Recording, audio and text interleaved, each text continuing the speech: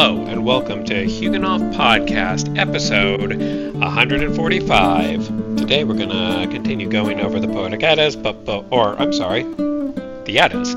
But before we get into that, I have a quick bit of station news. Reminder, you can check out my website at hugenhof.org. That's www.hugenhof.org, huginhof.org. And you should check out Steve's books. You can find those at Amazon. Just type in Stephen Oakes. He's got a bunch of books these days, so lots of stuff to choose from. My book's out there as well. Lightbringer by Rogers. Easier way to do that is just go to the show notes, and there's links to all of that stuff. And Steve's blog, too, is there. Anyway, that's pretty much it for the station news, so I'm going to jump right in because I like this book. So, we're still reading the Eddas. We'll continue doing this for a while, and the way we have been, where I purposefully go on tangents. Where were we, though? Right, I may do a little bit of repeating. I believe last time we talked about Volkswagen, which is Freya's Hall, and remember half of the best warriors who are slain in battle go there, and Freya actually gets first pick, and Odin gets second pick, and those are the Einherjar who fight in Ragnarok. And I believe we talked about that. What does that mean? Looking to the future, the next cycle, all of that stuff. So I'll just start there, but I won't go into detail because we've already talked about it. There is a place called Volkswagen, and there Freya is in charge of allotting seats in the hall. Half the slain chooses each day, and half the slain she chooses each day, and half has Odin.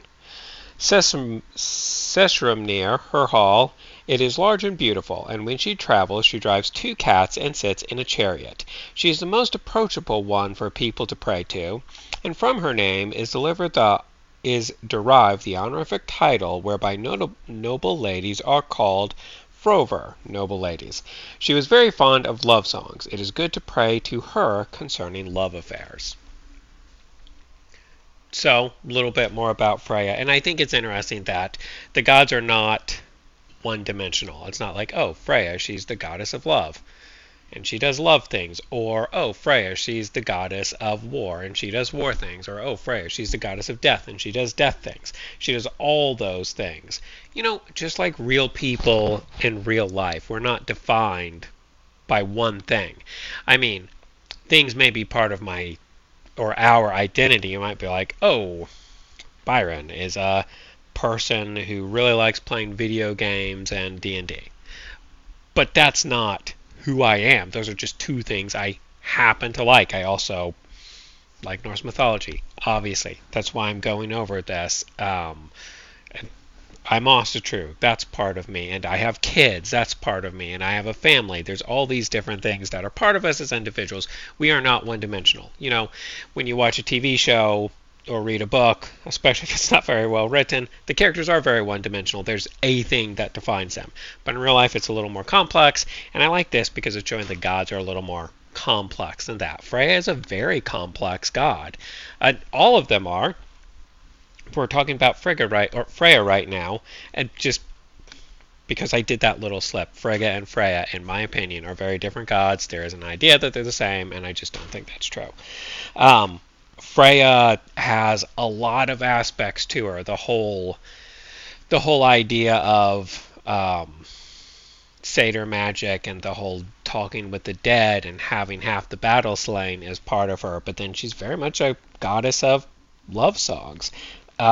She's very much a goddess of love, I mean. It says here she was very fond of love songs. But that's because she's a goddess of love. So she's got multiple different aspects. I also like how it says she's very approachable. Again, just like people, some people are very approachable and some people are not. And that doesn't mean that the unapproachable people are bad. I don't actually consider myself all that approachable. I'm not rude. I'm just not an outgoing person, and generally speaking. It doesn't mean that makes me a bad person. It just means I'm less approachable than other people might be. And there's other people who are more approachable, and that doesn't make them good. It just makes them more approachable. So the gods have personalities. Odin is less approachable than Freya. She's just very approachable. And it's good to know the personality, I guess. Yeah, it's good to know the personality of the god. So it's saying here that Freya is very approachable. She's appropriate if you were going to do any, asking for help or advice in, affairs of love. She'd be the one to go to there. So, and I think it's I think it's cool that she drives a chariot pulled by two cats, because I just feel like cats capture the essence of Freya with their grace and strength and intensity. There's just something about an independence. There's something about a cat that very much reminds you of Freya. And I don't think that's an accident. I don't think that the gods just pick rando animals to be their patron. Not their patron, but like their animal. Like, Odin is most heavily associated with the raven, also the wolf, and Thor is very associated with the goat because the goats pull his chariot. And they're not just, and Frey, the boar, they're not just picking random animals. I think those animals do tell us a bit something about the gods. And I think that cats very much define Freya in my mind. That's partially my view of cats, partially my view of Freya, but I just feel like the cat is a really good animal to say, like, this is the feeling of Freya. So I wanted to point out that cats pull her carriage. All right. Moving on. Then spoke Gangleri. Most important these Aesir seem to me to be, and it is not surprising that great power is with you when you claim to know details about gods and know which one must be prayed to for every prayer. But are there yet more gods? All right, so they're kind of pointing out, and I do think this is probably significant, especially because there's a lot of talk about patrons. Everybody has a patron god, or maybe a few patron gods. I have a patron god. I've always felt close to Odin and Bragi. Most people have a patron god, and there could be a misconception, and that's just the god that you feel closest to. Not they're better, just you feel closest to them. And there could be a misconception with patrons that, like, oh, if Odin's my patron, I'm going to have all my prayers go to Odin because he's the one I feel closest to. That's actually not probably how it should work. If your patron is Odin or if your patron is Thor and all your prayers go to Thor, I'm not telling you you're doing religion wrong. That's your choice. You do what you feel comfortable doing. But I personally think that certain gods are just going to have better advice or more advice and be able to help more on certain things. Just like, your best friend in the world might know all sorts of stuff about computers, let's say, but they're really techy and they don't write with pens. At all. They just don't use pens. So if you had a question about what's the best fountain pen to buy, even though your techie friend's your best friend in the world, it might actually make more sense to go to another friend who actually uses fountain pens, because he would know or she would know about the best fountain pens because they have more experience. So I do think it's probably important to mention that, even if your patron is Odin, if you had advice about love, it probably makes more sense to go to Freya. So this line, where is it? Which ones? Oh yeah, you claim to know details about the gods and know which one must be prayed to for every prayer. It is the case that the thing you're praying about or looking for advice about, you should look to certain gods for. So matters of love would go to Freya, matters of self-discovery and knowledge would go to Odin, matters of hard work would go to Thor, matters of poetry to Bragi, etc.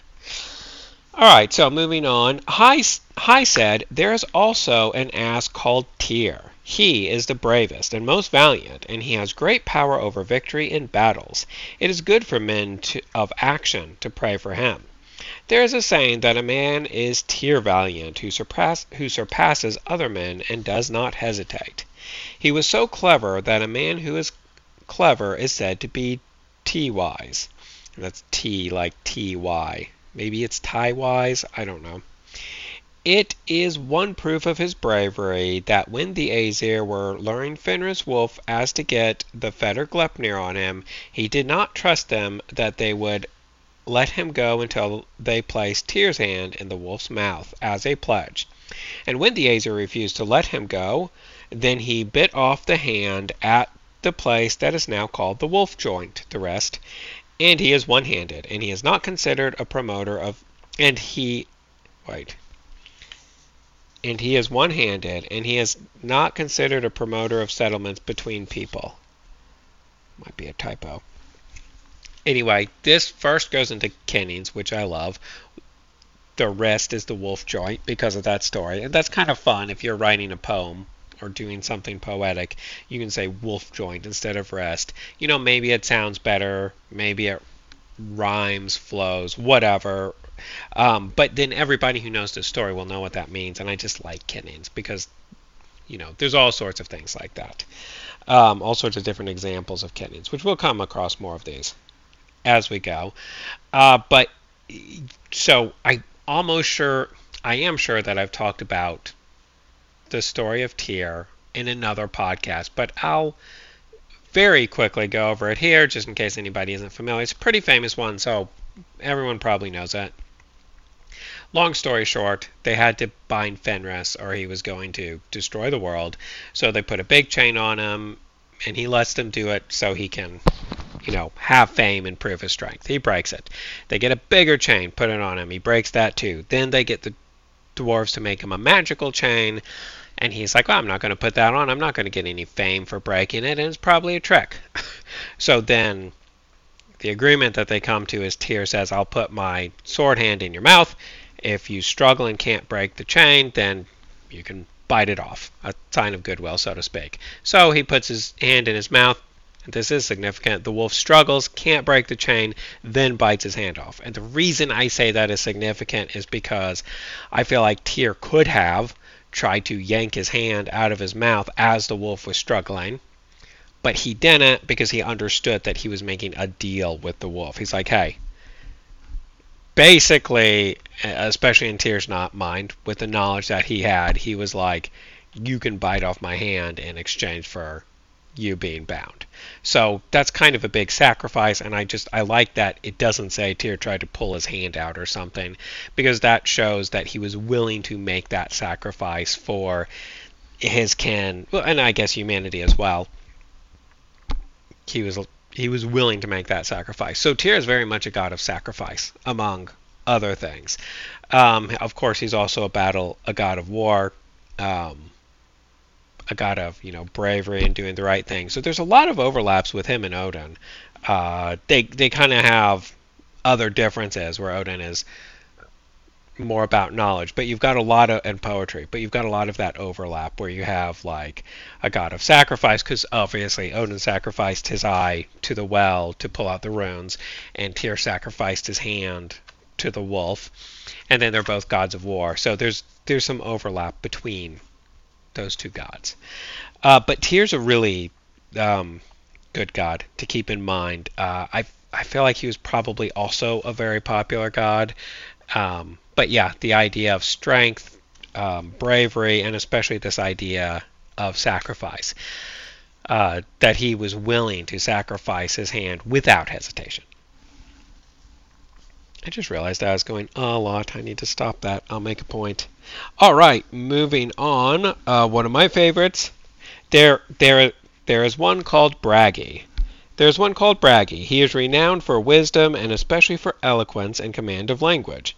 Especially he is knowledgeable about poetry, and because of him poetry is called brag.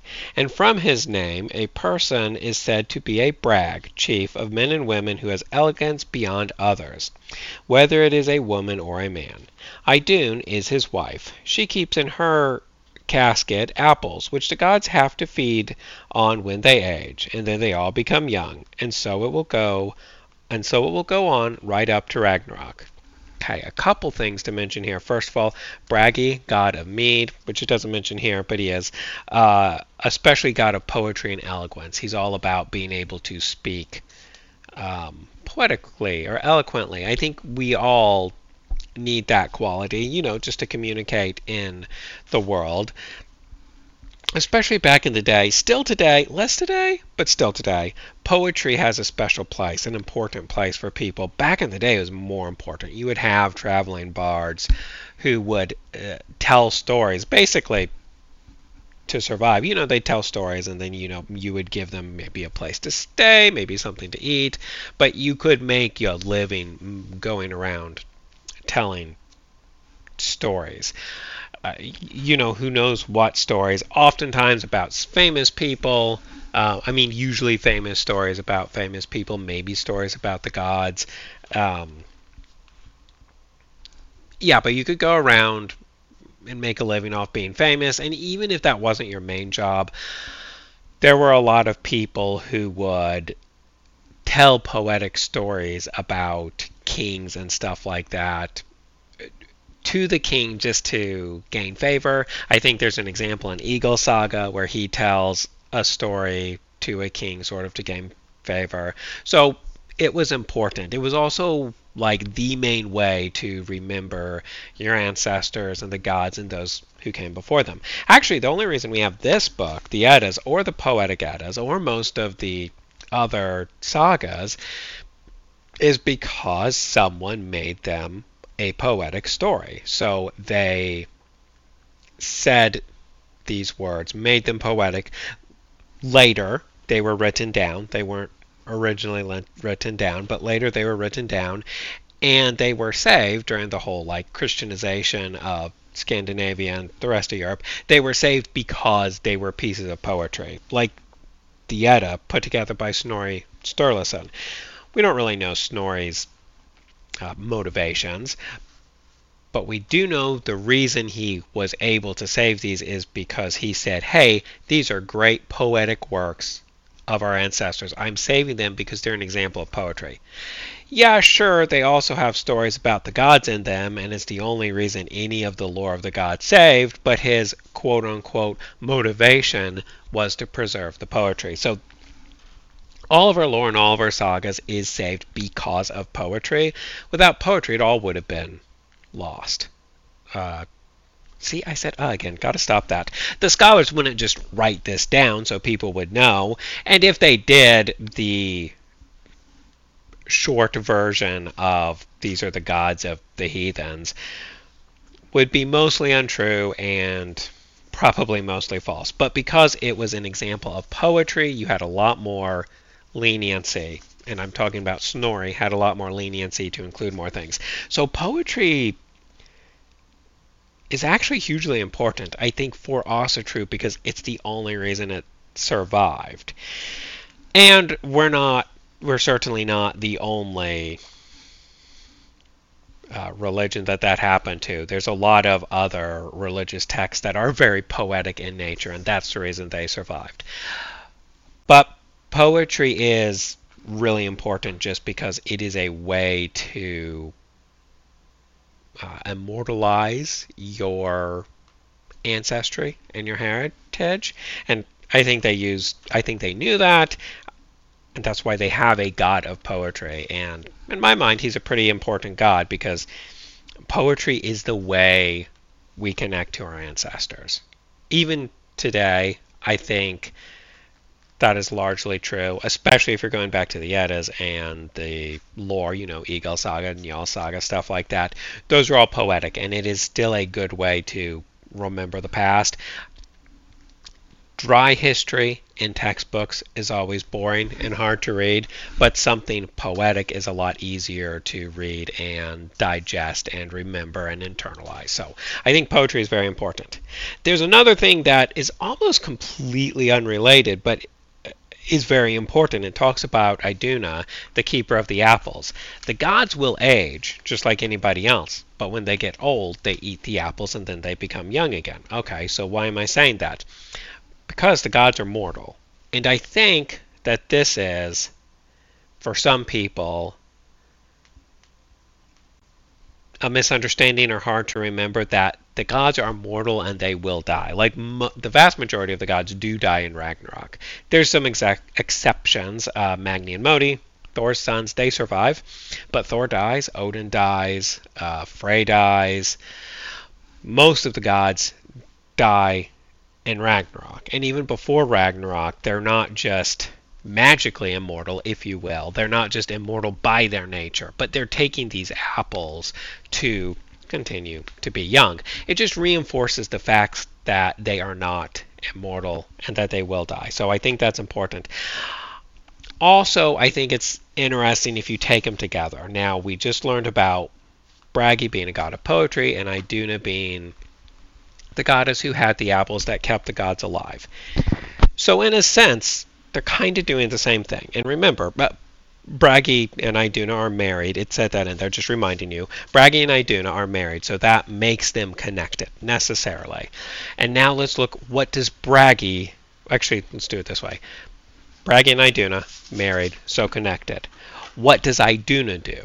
Iduna keeps the gods alive. They're not immortal by their nature. She keeps them alive by giving them the apples. What does Bragi do? He writes poetry. So how's that the same? Well, doesn't Bragi keep the gods alive forever by passing on the stories of those gods? He keeps the gods alive, like, within us. We only remember the gods because of the poetry. So if you take them as a pair, and you say as a pair they're related, they're doing the same thing. I think that kind of pans out because Iduna is less like physically keeping the gods alive, making them not die with the apple. But Bragi is keeping the gods alive in the minds of mortals by passing down their stories and sharing the stories through poetry. So I think that's really cool that you can see they're sort of doing the same thing. Both of them are keeping the gods alive in a different way. Iduna physically and Bragi in the minds of humans. So I think, obviously, when I say physically, I don't mean physically. I guess I mean spiritually. Because she and the gods live in Asgard, and that's not a physical place. You can't drive to Asgard or fly to it. It's a spiritual place. But still, I think it's neat to look at it that way. Iduna keeps the gods alive in Asgard, and Bragi keeps the gods alive here in Midgard in the minds of mortals. So I just think that's cool, and it just kind of reminds us of how important poetry is and how important stories is, because that is how the gods stay alive. But also, you didn't just write about the gods, you also wrote about your family. The way you keep your family alive and your family history going is through poetry, but also through stories, and that is one we still do. I was over at my dad's house, what was it, just a couple weekends ago, going over family history, going through pictures and saying like, oh, this is my cousin, and this ancestor was a sailor, and this ancestor got into photography, and, telling stories about those who came before us and keeping our ancestors alive through stories. So I think that stories are extremely powerful and extremely important, something we should definitely keep doing. I really hope that when I get older, my kids will be interested enough in their family to come to me and ask me to tell the stories, and I'm really looking forward to carrying on that tradition and passing that history through stories down to my own kids. And yeah, you can argue like, oh, well, stories aren't perfect. Sometimes you get things wrong. It's like, yeah, sometimes you do. But the gist of the ancestors and the spirit of the ancestors are kept alive through passing down those stories. So I really do think that passing along stories is a really important thing, and Bragi's the god of that, so that's cool. Okay, and you know what? Actually, I'm going to stop right there. That's a good place to stop. I always like talking about Bragi, and I'm nearly at time, so I'm going to go ahead and wrap up. So, final thoughts. Ancestors and gods are really important. Poetry is really important. The idea of telling stories to keep your ancestors alive in your minds and the gods alive is a really cool thing, and I really like that, and I really appreciate Bragi because of that. Yeah, and Iduna too. So I'll wrap up there. Stories are cool. I think that's it. Because, like I said, nearly at time, so I'll wrap up there, and I will just thank everybody for listening. I'll remind you, if you want to check out my website, feel free to do so. That is huginhof.org. That's huginhof.org. And I would suggest you subscribe to the RSS, because the podcasts come out around the first half of the month, but it's admittedly not a strict schedule that I'm on. I've been doing this for a while, and I've admittedly got a little bit lax. I should be better, but I've gotten pretty lax at when they come out, so I shoot for the first part of the month. But rather than going back and checking every once in a while, just subscribe to the RSS. It just drops into your podcast player of choice whenever it's out, and then you can listen to it. So hopefully you got something out of this. Hopefully you enjoyed it. Thank you very much for listening, and I will talk to you next month. Fra hell.